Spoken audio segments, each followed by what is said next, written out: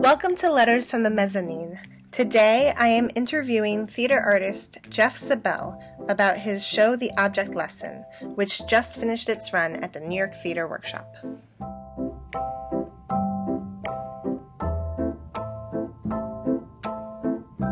I got to the space, right, because it's not even really a stage or a theater, like it's totally this deconstructed, right? So you get to the space and there's all these boxes and you're encouraged to look through each one, encouraging people to interact with each other and to move around the space. And when you start, you model for us how to kind of interact with an object, because you start touching the couch, right, and the tape recorder and all that stuff. And I felt almost like you were kind of mimicking our experience with the object. Like, what do you learn from objects? What do I learn from objects? Yeah, in terms of the kind of way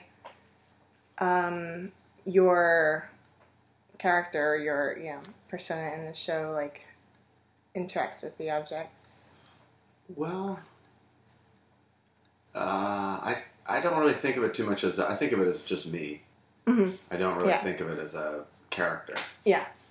And I think of you all as you. And the space is both real, because it is. It's an installation, and the things are there, and they're present. And that was important because of their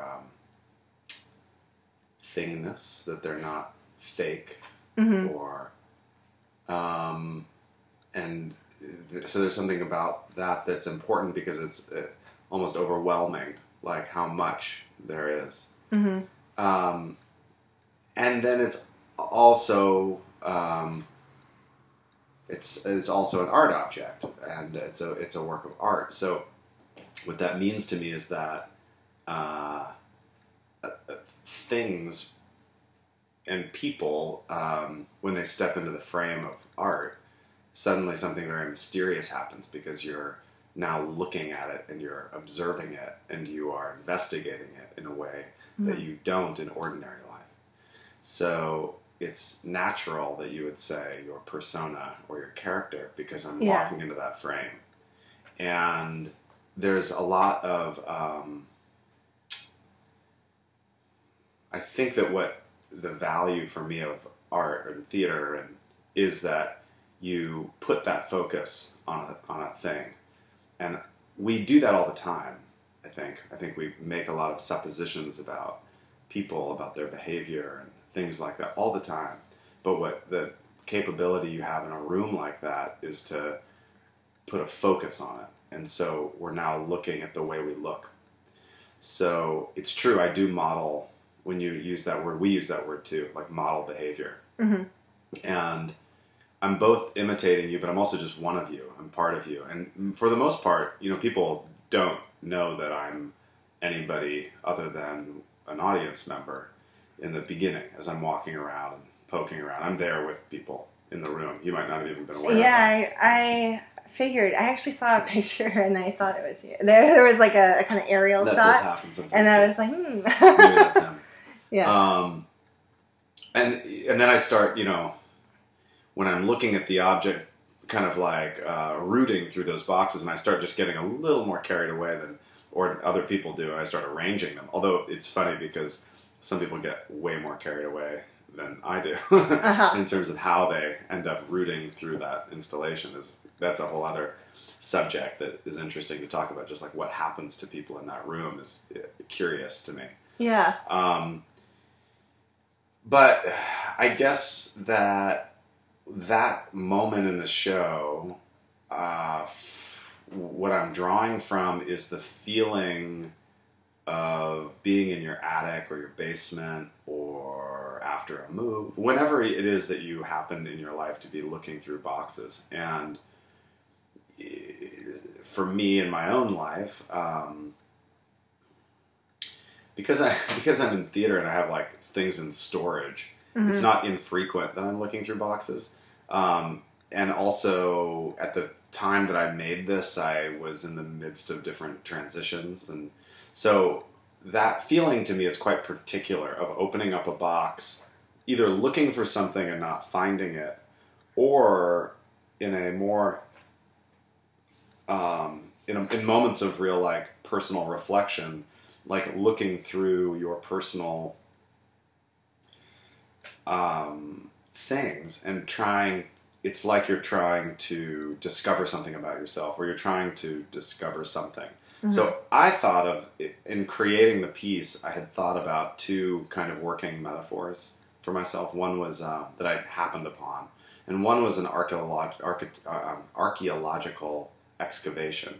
And that when you go to a dig site, you are looking at artifacts and trying to piece together a culture. You're trying to piece together a civilization, a story about the people that came before, and often hundreds, thousands of years before. And I thought this was really funny because, in a way, you're really just looking through people's trash. They don't know what they left behind. I think about the people in like Pompeii and Herculaneum and all the like drama of this volcano, but that was the very last chapter of their lives. Like, everything else was pretty mundane and ordinary. So the fact that we might have some vase from Pompeii and we're trying to extrapolate all this information, they might think we're so funny, you know? They might think like, that vase, that stupid vase, oh my god, like, my mom gave me that. I didn't know what to do with it. We put it outside because it didn't totally clash with our weird tile, and you know, like, nobody really liked it. You know, that's what you're using. Like, I didn't have any attachment to that vase. But, you know what I mean? Yeah. It's really funny. And if I look through my own stuff, I'm like going through boxes and I find like, you know, toiletries that are half used and like old contact lens solution. I'm like, this is what I kept. I kept this. This is who cares about this? Like, I could just throw this away. I didn't, but I should have probably just thrown this away. So there's something funny about looking through these boxes, or you know, your grandparents or people that have now left this plane, and you're going through their old things. It's funny what's left behind because it's this residue, and they might have chosen to keep it, but it might not have been their precious things. And even if it is, it doesn't really give us the full. It never gives us the full picture, but it's a clue. And that's the second working metaphor, is like a detective, like a private detective. And the detective, that archetype, is somebody who goes to a scene and goes to a space, and, you know, if somebody had been murdered in this room, you know, and the police suddenly cordon it off, it's frozen. Like, nobody can touch anything. It's a crime scene. So that the detective can walk around this room and try to piece together what are the events, like, because of the placement of those dishes and the amount of dish soap, and every single thing is some kind of clue, maddeningly, to try to come up with this story about why somebody, you know, why some crime was committed.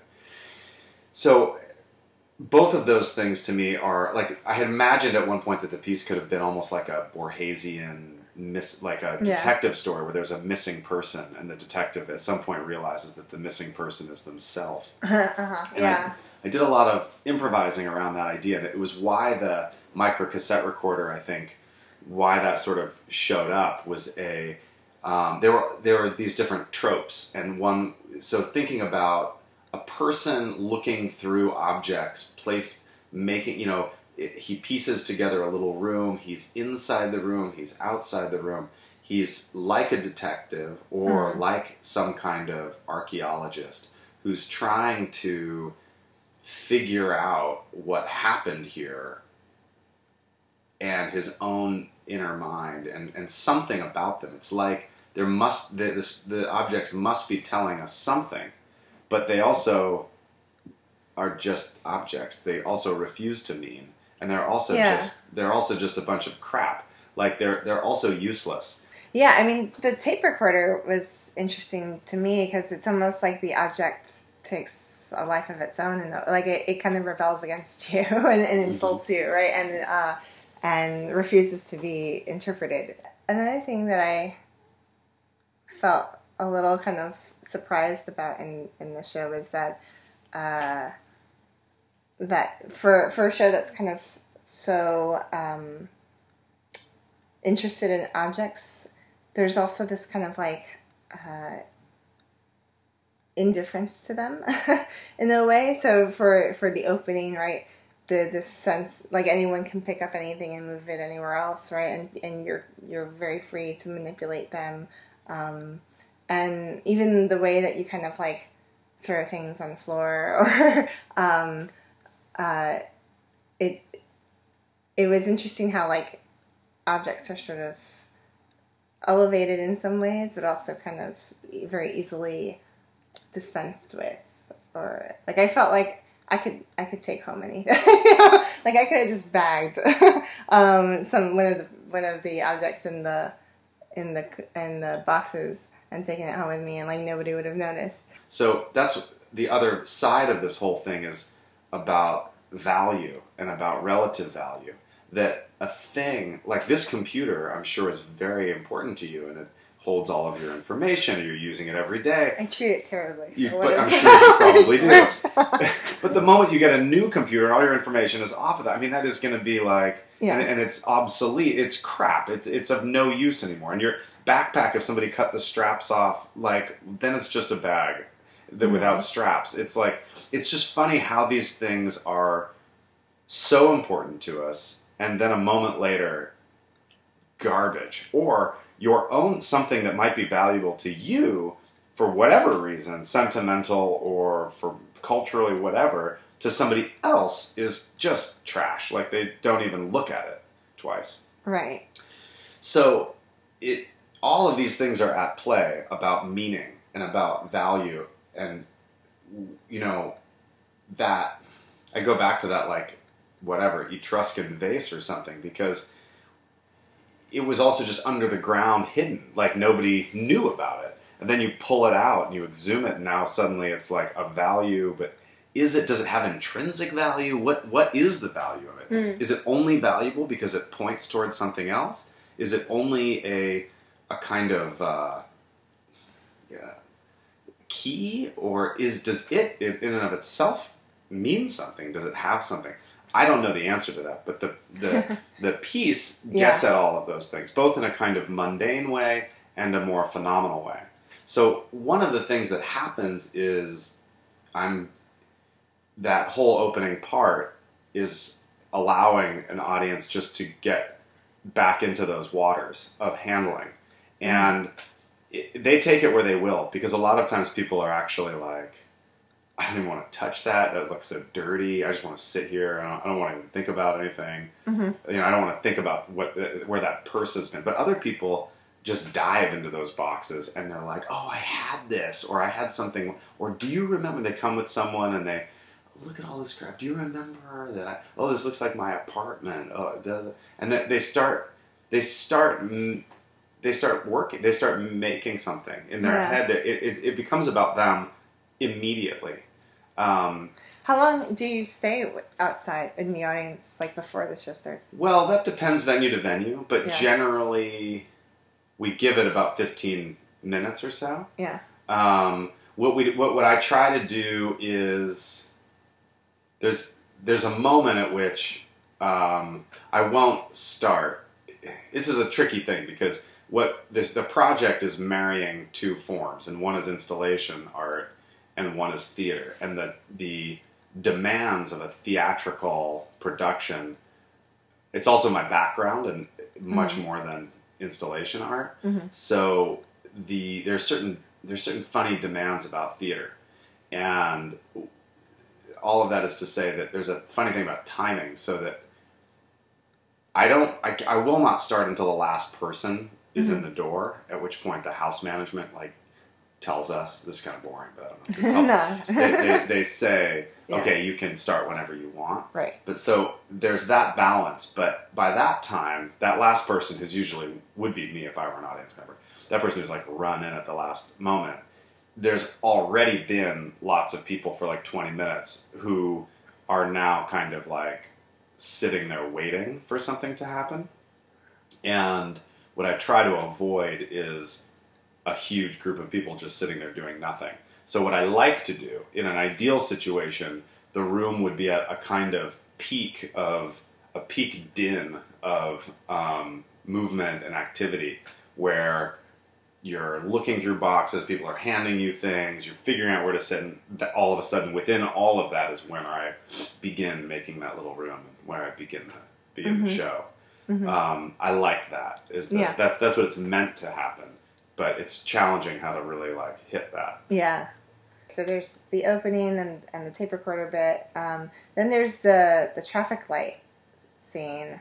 The traffic light is infused kind of with your own memories and your own relative value, right? Like the memory that you have in your youth in France, looking at the light from far away, and then fast forward a few years later to I guess relatively recently, like seeing the traffic light and having it adopt these different meanings for you. And then what I loved was that you gave us time to appreciate it ourselves in a way, right? Almost to kind of re-experience the traffic light ourselves. And I was wondering about like pacing in the show, because I feel like there's not a terrible lot going on at a single point. There's time given to us to kind of appreciate the objects and like the memories attached to them, that your memories attached to them. This may feel slow because it's not. It is a different time signature than like a play, for instance. But I guess it feels slow because it's like the show's also not all about you, right? It's I mean the point of the project is to give you it's meant to be about you. It's a meditation, so it's meant to allow you space to think on the objects in your life, and through those things use them as kind of totems or whatever you will to think on your as conduits for your own self-examination, for your own like sense of self. So the different things are kind of deployed at different times. I believe in mystery and I believe in comedy because I think they do things to your own they pique sort of curiosity, and they pique your own sense of wonder, or they open you, they make you vulnerable. They also bring an audience together, and then once you're more or less together, you're then more likely to have enter into another realm together. You're kind of able to change planes. The traffic light moment is meant to both it's an empathetic thing, like you're hearing my story. So the idea is that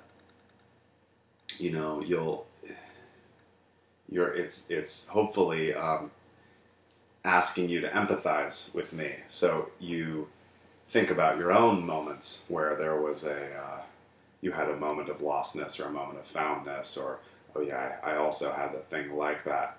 And the traffic light is again a kind of space of mystery. I mean, it is it's literally just a moment where nothing happens and you can just sit and look at a beautiful thing, and it allows it to resonate, that image to resonate. But what I hope is that it can be kind of anything, and I think it's something really different for everybody because it's just a moment that is it's just a moment to sit. It's a moment of contemplation. For some people, they find it incredibly hilarious, and they think it's really funny because it feels like a big practical joke that we are somehow just have been gathered here to like look at a traffic light, and that is absolutely a part of it. And other people find it deeply profound, and I think it's because they take that time to really sit with themselves, and they're able to do that. Another beautiful thing that comes out of that moment is there's a incredible image, which is just that group of people, and the crowd in that light I find incredibly beautiful, which was not an intended thing. It just was something that we discovered by making the show, and seeing a crowd go through the changes from red to yellow to green. And it's like a kind of almost decompression chamber or something like that. It's quite interesting. Like they usually come out quite different on the other end. Yeah. Well, from where are you usually standing to like see us? Where you're on top for a bit, and then I forget if you come down. It has changed. Space to space, it's a little bit different. I've done this a lot, so I sometimes am more like inside. Sometimes I go into the group and I kind of sit with the group and look at the light. Sometimes I'm kind of near the light and I look at the group. It kind of changes where I am. Yeah. Well, and another thing that I felt got really, like, that slow down moment was the very next scene where you asked people in the audience to open up their bags and bring out everything that they have.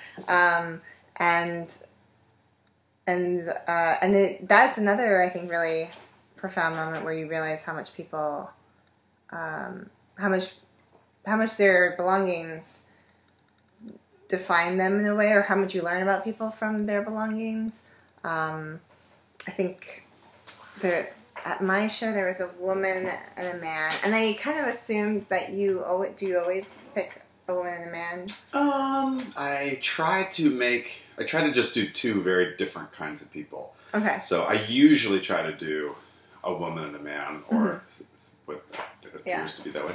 I also try to do different ages, different cultural backgrounds, different whatever, anything I can see on the surface that seems like a little bit different. Mm-hmm. Yeah, and of course, so the woman had like 1,000 times more possessions than the man, she kind of just like kept pulling out things, and there were some really nice moments because she had like her son's mitten or something in her bag, and then like some like tax forms or something, and then but it kind of kept going and like I felt myself getting a little anxious because I'm so accustomed to the drama, like the more traditional theater, and so have there been any unique moments that come out of that interaction? Yeah, I mean it's always unique. You never know what you're gonna get. I let it go. I mean, it's just it takes the time it takes. So it's a bit of a chance moment. Sometimes it's deeply boring, and sometimes it's totally interesting. And I can't, I get a sense from the crowd if they're interested or not. But what may be interesting to one person is totally not interesting to another person. I've seen that happen before too. It's really important to me as a value of the show that even if it is like deadly boring or they completely misunderstand the directions, which happens with some frequency, that I seldom do, but every now and then if it's really going to go off the rails, I help it. But it's very rare that I even do that. How do they misunderstand the directions? Well, for instance, a common one is that they just start to read it. It clearly does state, read this to yourself. And I even tell them, just read this to yourself silently. And they say, okay. And then they just begin reading out loud.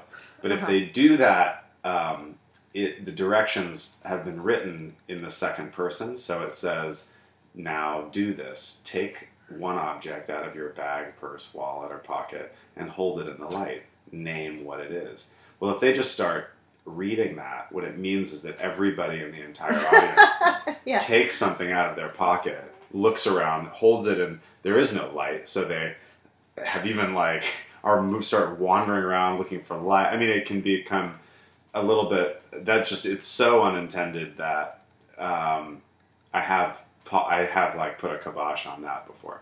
That would be, so otherwise, if it's boring, I don't mind that. I actually think it's great. I think there's no reason why we shouldn't be totally bored. And I am confident enough in what happens in the context of the show that I know that there's, other parts of the show that have a lot of like entertainment value. Mm-hmm. But the contract I make with the audience is not necessarily, you're not there to be like entertained. I mean, maybe you are. Maybe you came to do that. But my intention there is to investigate stuff. And so part of it is to sit with the utter mundanity of stuff.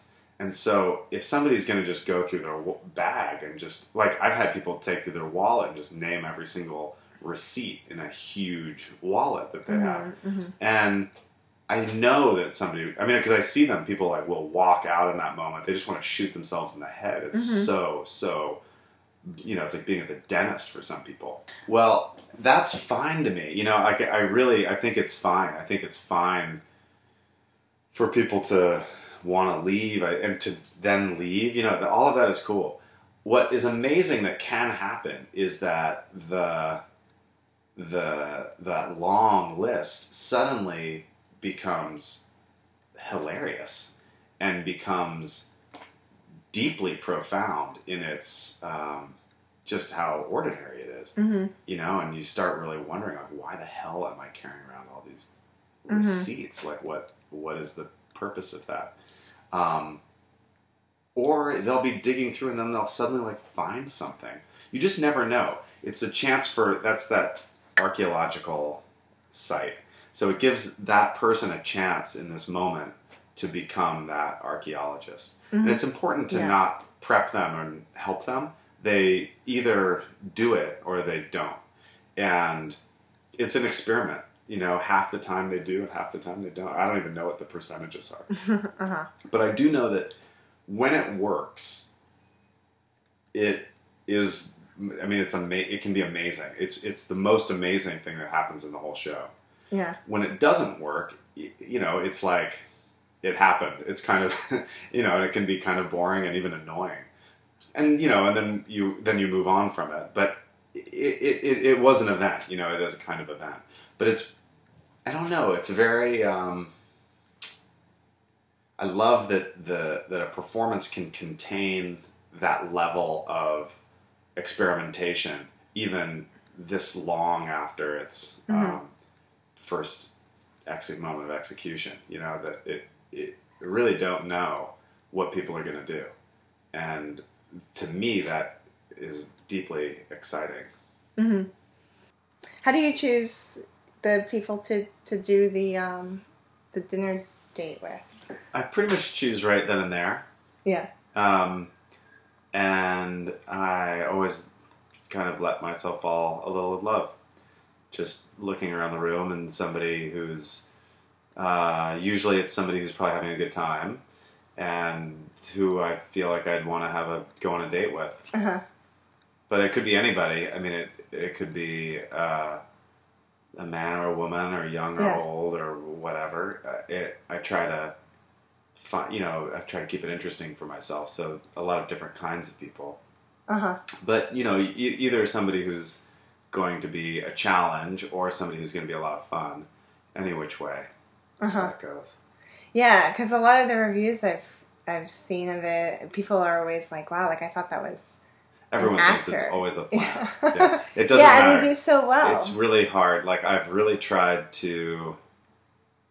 I sometimes really choose somebody who I know you could never and would never cast that person. For whatever reason, I'm like, okay, that just would be too implausible that person would be an actor in life. It still doesn't matter. People assume that they have been hired. So it's funny that it is a weird phenomenon. Once they start taking direction, so they receive directions on the telephone, which I'm sure you understood. And even if you know that, it doesn't matter. Like the way their behavior, they always do it so naturally that it really seems like they had to have known what was going on. It's very weird. Yeah. Okay. I think I'm done with questions. Great. Do you want to just maybe say a little bit about what you got coming up next? Sure. Well, I'm working on my next project is called Home, and it is a exploration of house and home and the difference between those two words. It is a group piece this time, so there's 5 of us on stage, and a awesome musician as well, Elvis Perkins, who's joining the group. A lot of the same designers. So Stephen Dufala is the principal designer on this next one, and it tells the life cycle of a house and all of the people who have ever lived in that house and ever will live in that house, all at the same time, and most of them are played by audience members. Okay. All right. Well, thank you very much for You got it. sitting down with me. Sure. Thanks, Sarah.